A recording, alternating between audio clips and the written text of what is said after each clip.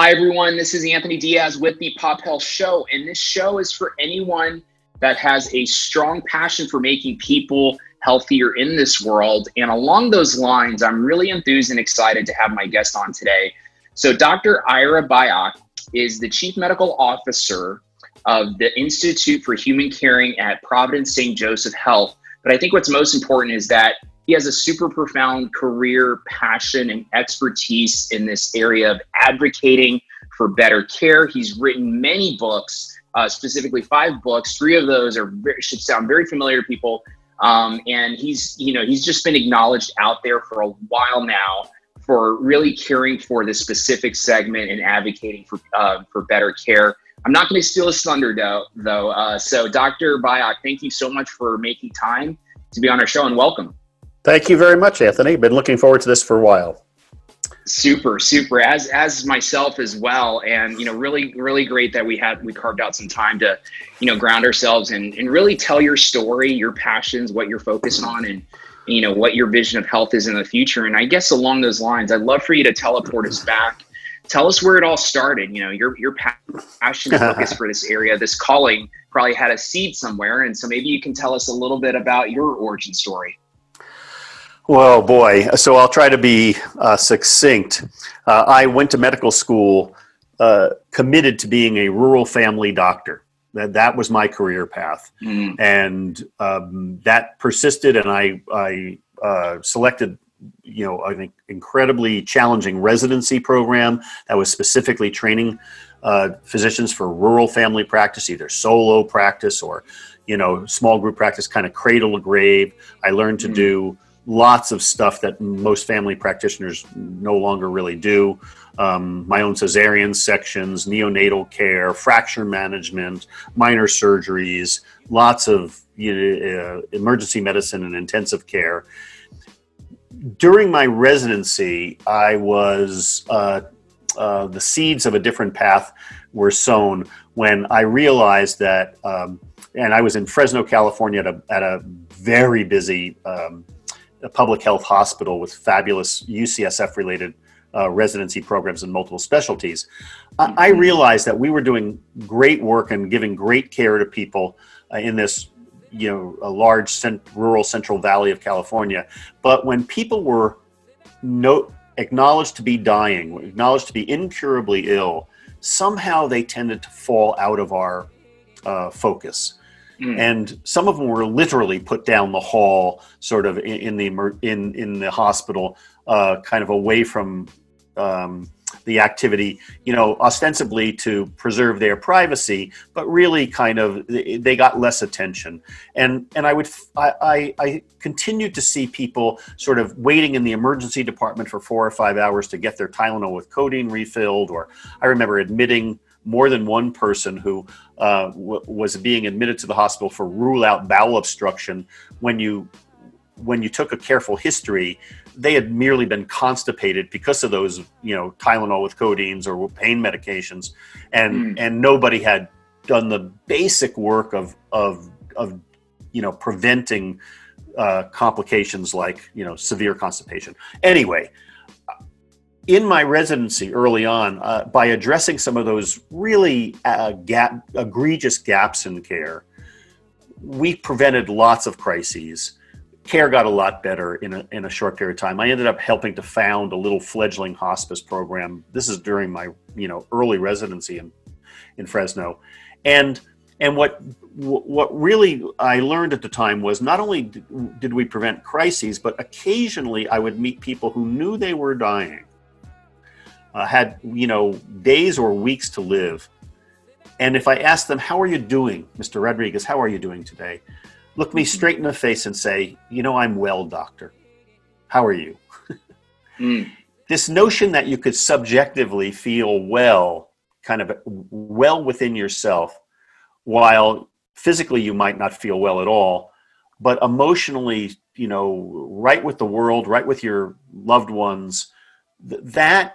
As a family doc, I had no place to put that information, yet I couldn't deny it. That kind of set me on a career path that was somewhat different. And I went on, I was a rural family doc for a short period of time, a little over a year or more.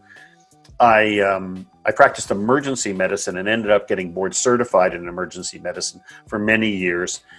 But along the way, mostly in Montana, I was always doing a little bit of hospice work on the side, initially just kind of as a payback to the community, as a service to the community. But as hospice began to evolve, I took a more formal role, and I was writing about this, both the clinical aspects and the ethics of caring for people through the end of life, and ended up serving on endless committees. Ultimately, in 1997, was asked by the Robert Wood Johnson Foundation to direct a national program, which was called Promoting Excellence in End-of-Life Care. Mm. Over the next 10 years, I was privileged to direct this program. We gave away over $20 million to various really dramatically innovative programs that were basically the seeds of what we would now call hospital-based palliative care in cancer centers, in specialty children's hospitals, in VA hospitals, in correctional facilities, federal correctional facilities, lots of different settings to integrate hospice-like care, which was the term we were using at the beginning of that project, with mainstream, disease treatment, curative or life-prolonging care. And so I began during my tenure at Robert Wood Johnson Foundation, I became utterly fascinated with how systems change, how physician practice patterns change. How do you measure better quality care from the patient's perspective, from the person or family's perspective? And how do you track the value, not only the quality, but also the costs and total expenses for care? And let me just say, I learned that not only was better care possible, but much better care was both possible and easily affordable. That some of our assumptions and some of the regulatory barriers we needed to get beyond, but the dream of better care for actually less cost was not a fantasy. It was quite achievable. No, I love it. I mean, what I'm hearing in your story, what you've worked on and what you've done is really this braveness and, this brave and boldness to challenge the status quo, to ask new questions, to reimagine things, and really ask the deeper questions. And so it's really fascinating to see, what you've done. And that's what, obviously healthcare needs. And, you're leading the charge in this area. And I'm kind of curious with what you're working on now and what you've learned, when you were at the foundation. I'm sure you've taken those best practices to Institute for Human Caring. I'd love to hear about maybe some of this in action, kind of like maybe what are some examples? How has change been occurring with systems and the physicians? And maybe tell me about one or two things that really have you passionate today. Maybe you can illustrate one of those two examples of it in action. Sure, easily. By the way, as I was starting to transition from the Robert Wood Johnson Foundation, I moved from Missoula, Montana to Dartmouth and spent 10 years at Dartmouth building out the palliative care program. I ended up serving on their board of governors of the Dartmouth Hitchcock Health System. And that's where, so much has of the new frontier of value-based care, accountable care organizations, Elliot Fisher's work there, and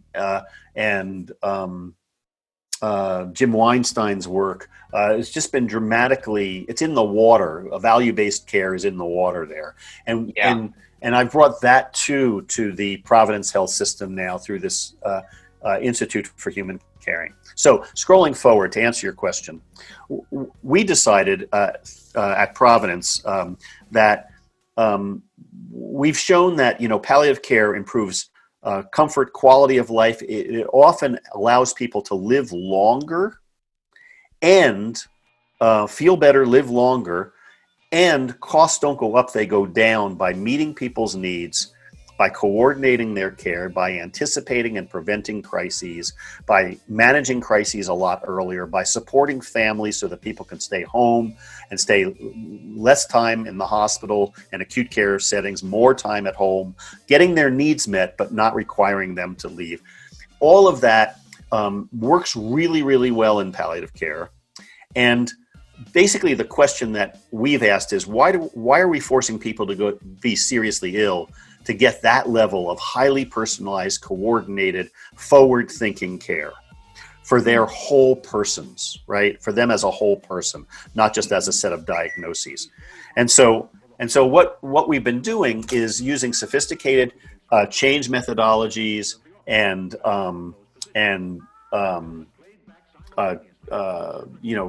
change adult learning and change strategies and metrics to drive highly personalized models of care without requiring people to be so seriously ill.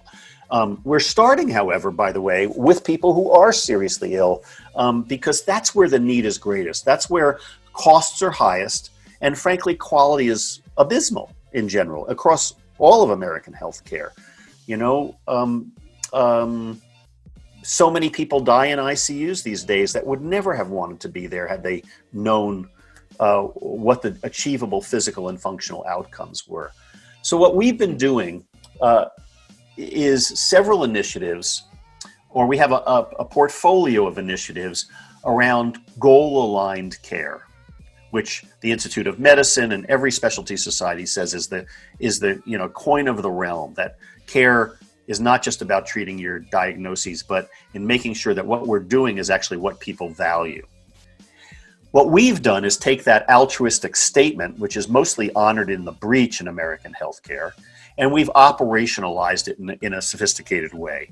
So for instance, one of the things that excites me most these days is we've developed a formal strategic metric and performance incentive that is tied to the percent of ICU stays, or the percent of patients who have ICU stays of 5 or more days that have a documented goals of care conversation in their electronic health record during that hospitalization prior to the 5th day, or on or before the 5th day of their ICU stay. That is highly consistent with what a number of critical care societies have written as best known practices. Mm-hmm. We've operationalized it by creating a goals of care note type that has smart data elements drawn from the Ariadne Labs Serious Illness Conversation Guide. We've embedded that in our electronic health record. It makes it easy to it's kind of just-in-time prompts for what you might want to ask a family or an ICU patient. Usually it's the family meeting that's being held because the patient in the ICU is too sick to participate. What you would ask, what they're giving them a sense of what's achievable physically and functionally during this ICU stay, what's likely to be the outcome, not only about survival, but about functional independence, ability to enjoy life. And then how does that match up, those achievable physical and functional outcomes, with what people's personal priorities are, their personal values, preferences, and priorities. And we've made it possible to put that in the chart and make sure that, at least as a process measure, those conversations are being had. Whereas in most of American healthcare, we just assume that, people don't want to die, and keeping them alive at all costs, not just financially, but cost to their comfort, their dignity, their values, frankly, is what's right. Well, no, it's not. So we've operationalized this, and we're making it easy for busy hospital medicine doctors and oncologists and cardiologists and critical care doctors and teams to crush that metric. We've built the templates. We have a 2.5 hour interactive teaching sessions that we provide free of charge. We've done webinars. We've got just-in-time information sheets and sort of FAQ sheets, and we have reliable dashboards on something called Tableau, which you as a unit director or as a manager can look at and see how your team was doing on the proportion of ICU stays of 5 or more days that had or didn't have a goals of care note this month versus last month or the month before that. How you're doing compared to another hospital of a similar size within our health system that is also on this journey. And that alone, Anthony, is changing behavior. We're seeing over the course of a year this becoming a more routine practice, not in all of our hospitals, but in many of them. And for those who are lagging, they're starting to feel the kind of pressure of pride that, you know, they're not looking as good as another hospital who a set of colleagues that they know. Right. What we're also seeing is we're just beginning to see, it's early days, but we're beginning to see that those goals of care conversations seem to be positively associated with key things like how many people change their CPR status during an acute care hospitalization. And what we're driving toward is what families' reactions are and patients' reactions are to these interventions and those conversations on things like HCAHPS and other types of satisfaction or patient experience scores. So that has my fascinating. Super fascinating. I mean, a couple of things just to play back. I mean, what you're doing there with like the digitizing of the data and, you know, adding a smart element and taking these best practices and standardizing, almost like hard coding them, right? In a way that to create upper and lower limits. So it becomes, you're really embedding the culture of these best practices. And sounds like obviously that you're starting in these areas, and that could transfer into so many other, you know, best practices. And a couple of other playbacks here is obviously the storing the structure of the information, but essentially, you know, you've just found some great ways to change behavior and change these routines for the better. Well, it's ambitious, but I learned when I was at RWJ, I learned that if you're going to change practice patterns, and particularly physician, you know, practice patterns, you have to make the right way the easy way, or at least have to make the right way a lot easier than it is now. Right. And so we've been very faithful to that and really strict about it. We know that the people, the clinicians, frontline clinicians, and frankly, practice managers are exceedingly busy. So here we are imposing a new metric or a new practice expectation. We have to make it easy. And one of the things that makes me proudest about this Goals of Care initiative is we have had a handful of physicians, particularly ICU docs or hospital medicine docs, that when they heard about this were initially furious. Where is this coming from? Who are you? This is another bureaucratic, expectation, unfunded mandate, et cetera, et cetera, et cetera. You just nasty grams fuming at us. But when we respond and we listen and let them know that they're heard and ask them to just take a closer look at what we're doing here and why, and they find out that we've actually thought about all the aspects of this, the change management stuff actually has been done. Education for them, education for their staff, the charting tools, the patient education tools I didn't even mention that correspondingly allows patients and families to know what this is about and that this is normative behavior these days. All of that, we've had a nice handful of our strongest detractors become champions, actually saying, wow, you guys have really done this well. Thanks so much.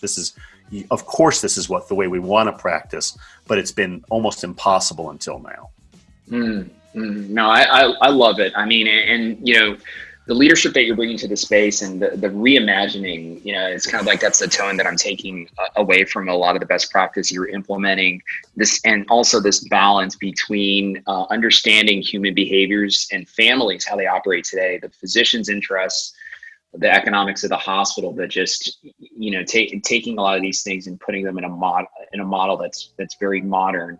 Dr. Byock, I guess along those lines, to take that a little bit further, what you're doing here can, it's a starting place, extremely ambitious, but you're getting compound success on your ambitions, right?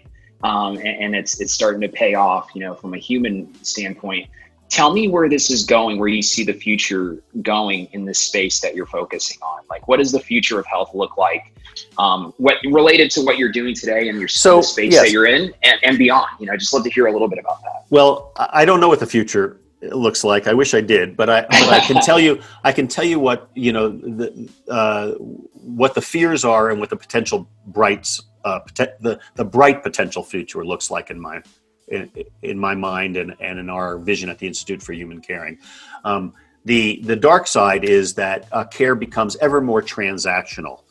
And there's a real risk of that happening because we are intentionally building, delivery models of health services for the 21st century that are, in a sense, intentionally diverse and fragmented. I got my flu shot this year at a grocery store, right? I did a visit for my own health one afternoon when I had a sinusitis infection, through a telehealth visit with a nurse practitioner. And both of those were basically served my needs because they were pretty transactional and it worked well.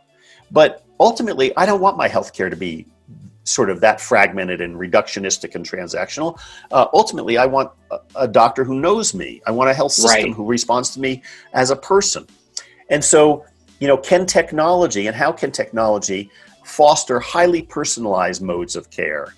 And I'm absolutely committed and convinced that it can, but the fact, will it happen? I'm not sanguine about that. I think that's still, that's the challenge and the opportunity. So things like patient-reported outcomes or patient-reported information where machine learning learns who you are with all, you're doing surveys before you get to the doctor's office through your My Chart in Epic, the web-based portal, or on an iPad or a tablet in their doctor's office while you're waiting to be seen, and they learn that the machine learns about you, so that the machine asks you questions that are tailored not only to your gender and your age but also your past history and your preferences that you've already given them, but it asks you stuff and expands on the realm on the scope of the clinical encounter without necessarily expanding the length in time of the clinical encounter.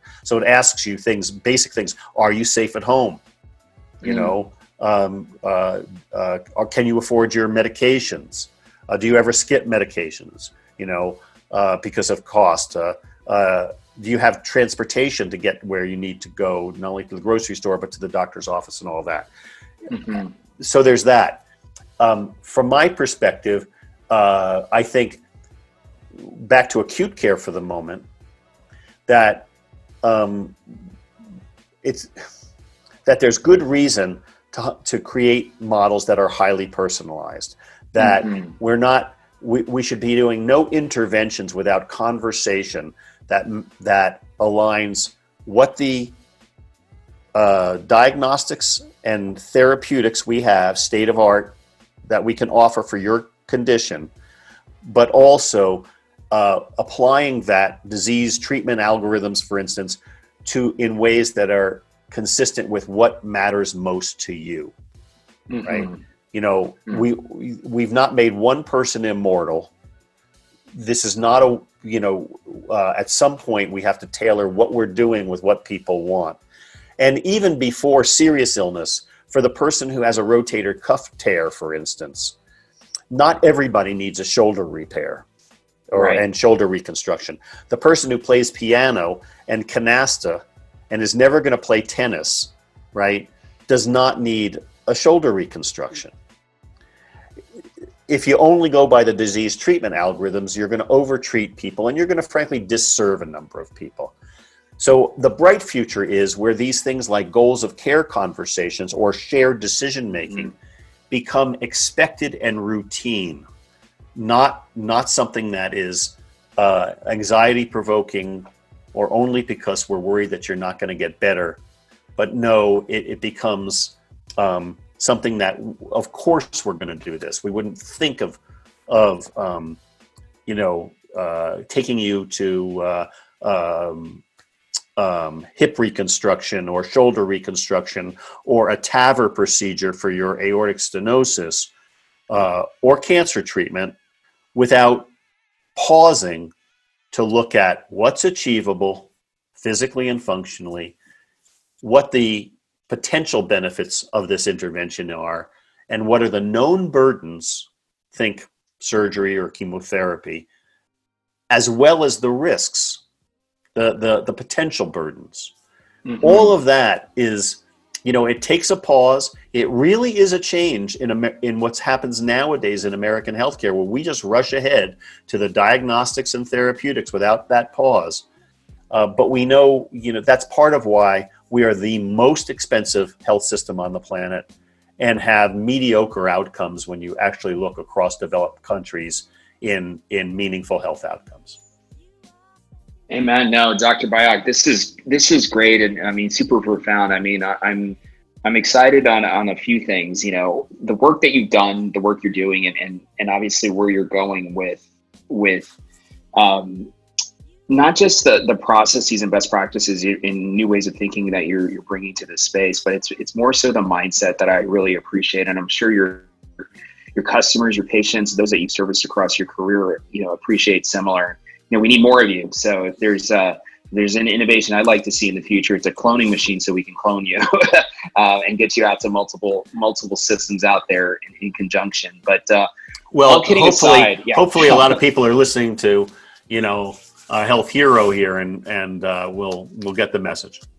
Amen. Yeah, no, and that's the goal. Our job, our one sole job on this planet is to find great best practices like this and talk about it and talk about health and rethink the modern way of healthcare. And the word modern seems to change these days in healthcare every 4 to 6 months, which is great. We're going towards, and I love the analogy of value-based being in the water from the last organization you're with and with your current one as well. And so. Now obviously that's the future we want to see, because when you're focusing on value, everything starts to align, and then that's where the innovation can pour in and new ways of thinking. But Dr. Byock, I wanted to say a couple things. So it was great having you on to share one thing, your story, your background, the spark, the seed of where this all came from, what you're working on today, and obviously what your vision is of health in the future. Obviously, we don't have a crystal ball, but it's pretty obvious, the convergence of the different practices of processes, best practices, technology, leadership, new ways of thinking, and a tone of reimagining is bearing great results for you currently and is going to continue. And so I fully support what you're doing. I'd like to see, obviously, just it keep compounding. And, obviously, as you work on more things, love to have you back on the show. To be sensitive to your time, my very last question for you, I promise, one last question, is contacting. So if our listeners would like to engage with you on social media, maybe, tweet at you or send you a LinkedIn or reach out to you directly, if you'd like any of that to happen, what would be the best way to do so? So I tweet for myself at Ira Byock. And I have a website where I read all the emails that come through that, and that's just irabyock.org. I am my own name. IRA BYOCK. Ira BYOCK is Byock. IRA BYOCK.org. Please visit. All the stuff I write, it tends to go up there. Any op-eds and academic articles, lots of stuff up there, links to the Institute for Human Caring. Appreciate the attention. Absolutely. No, that's great. And definitely we'll drive our listeners to that.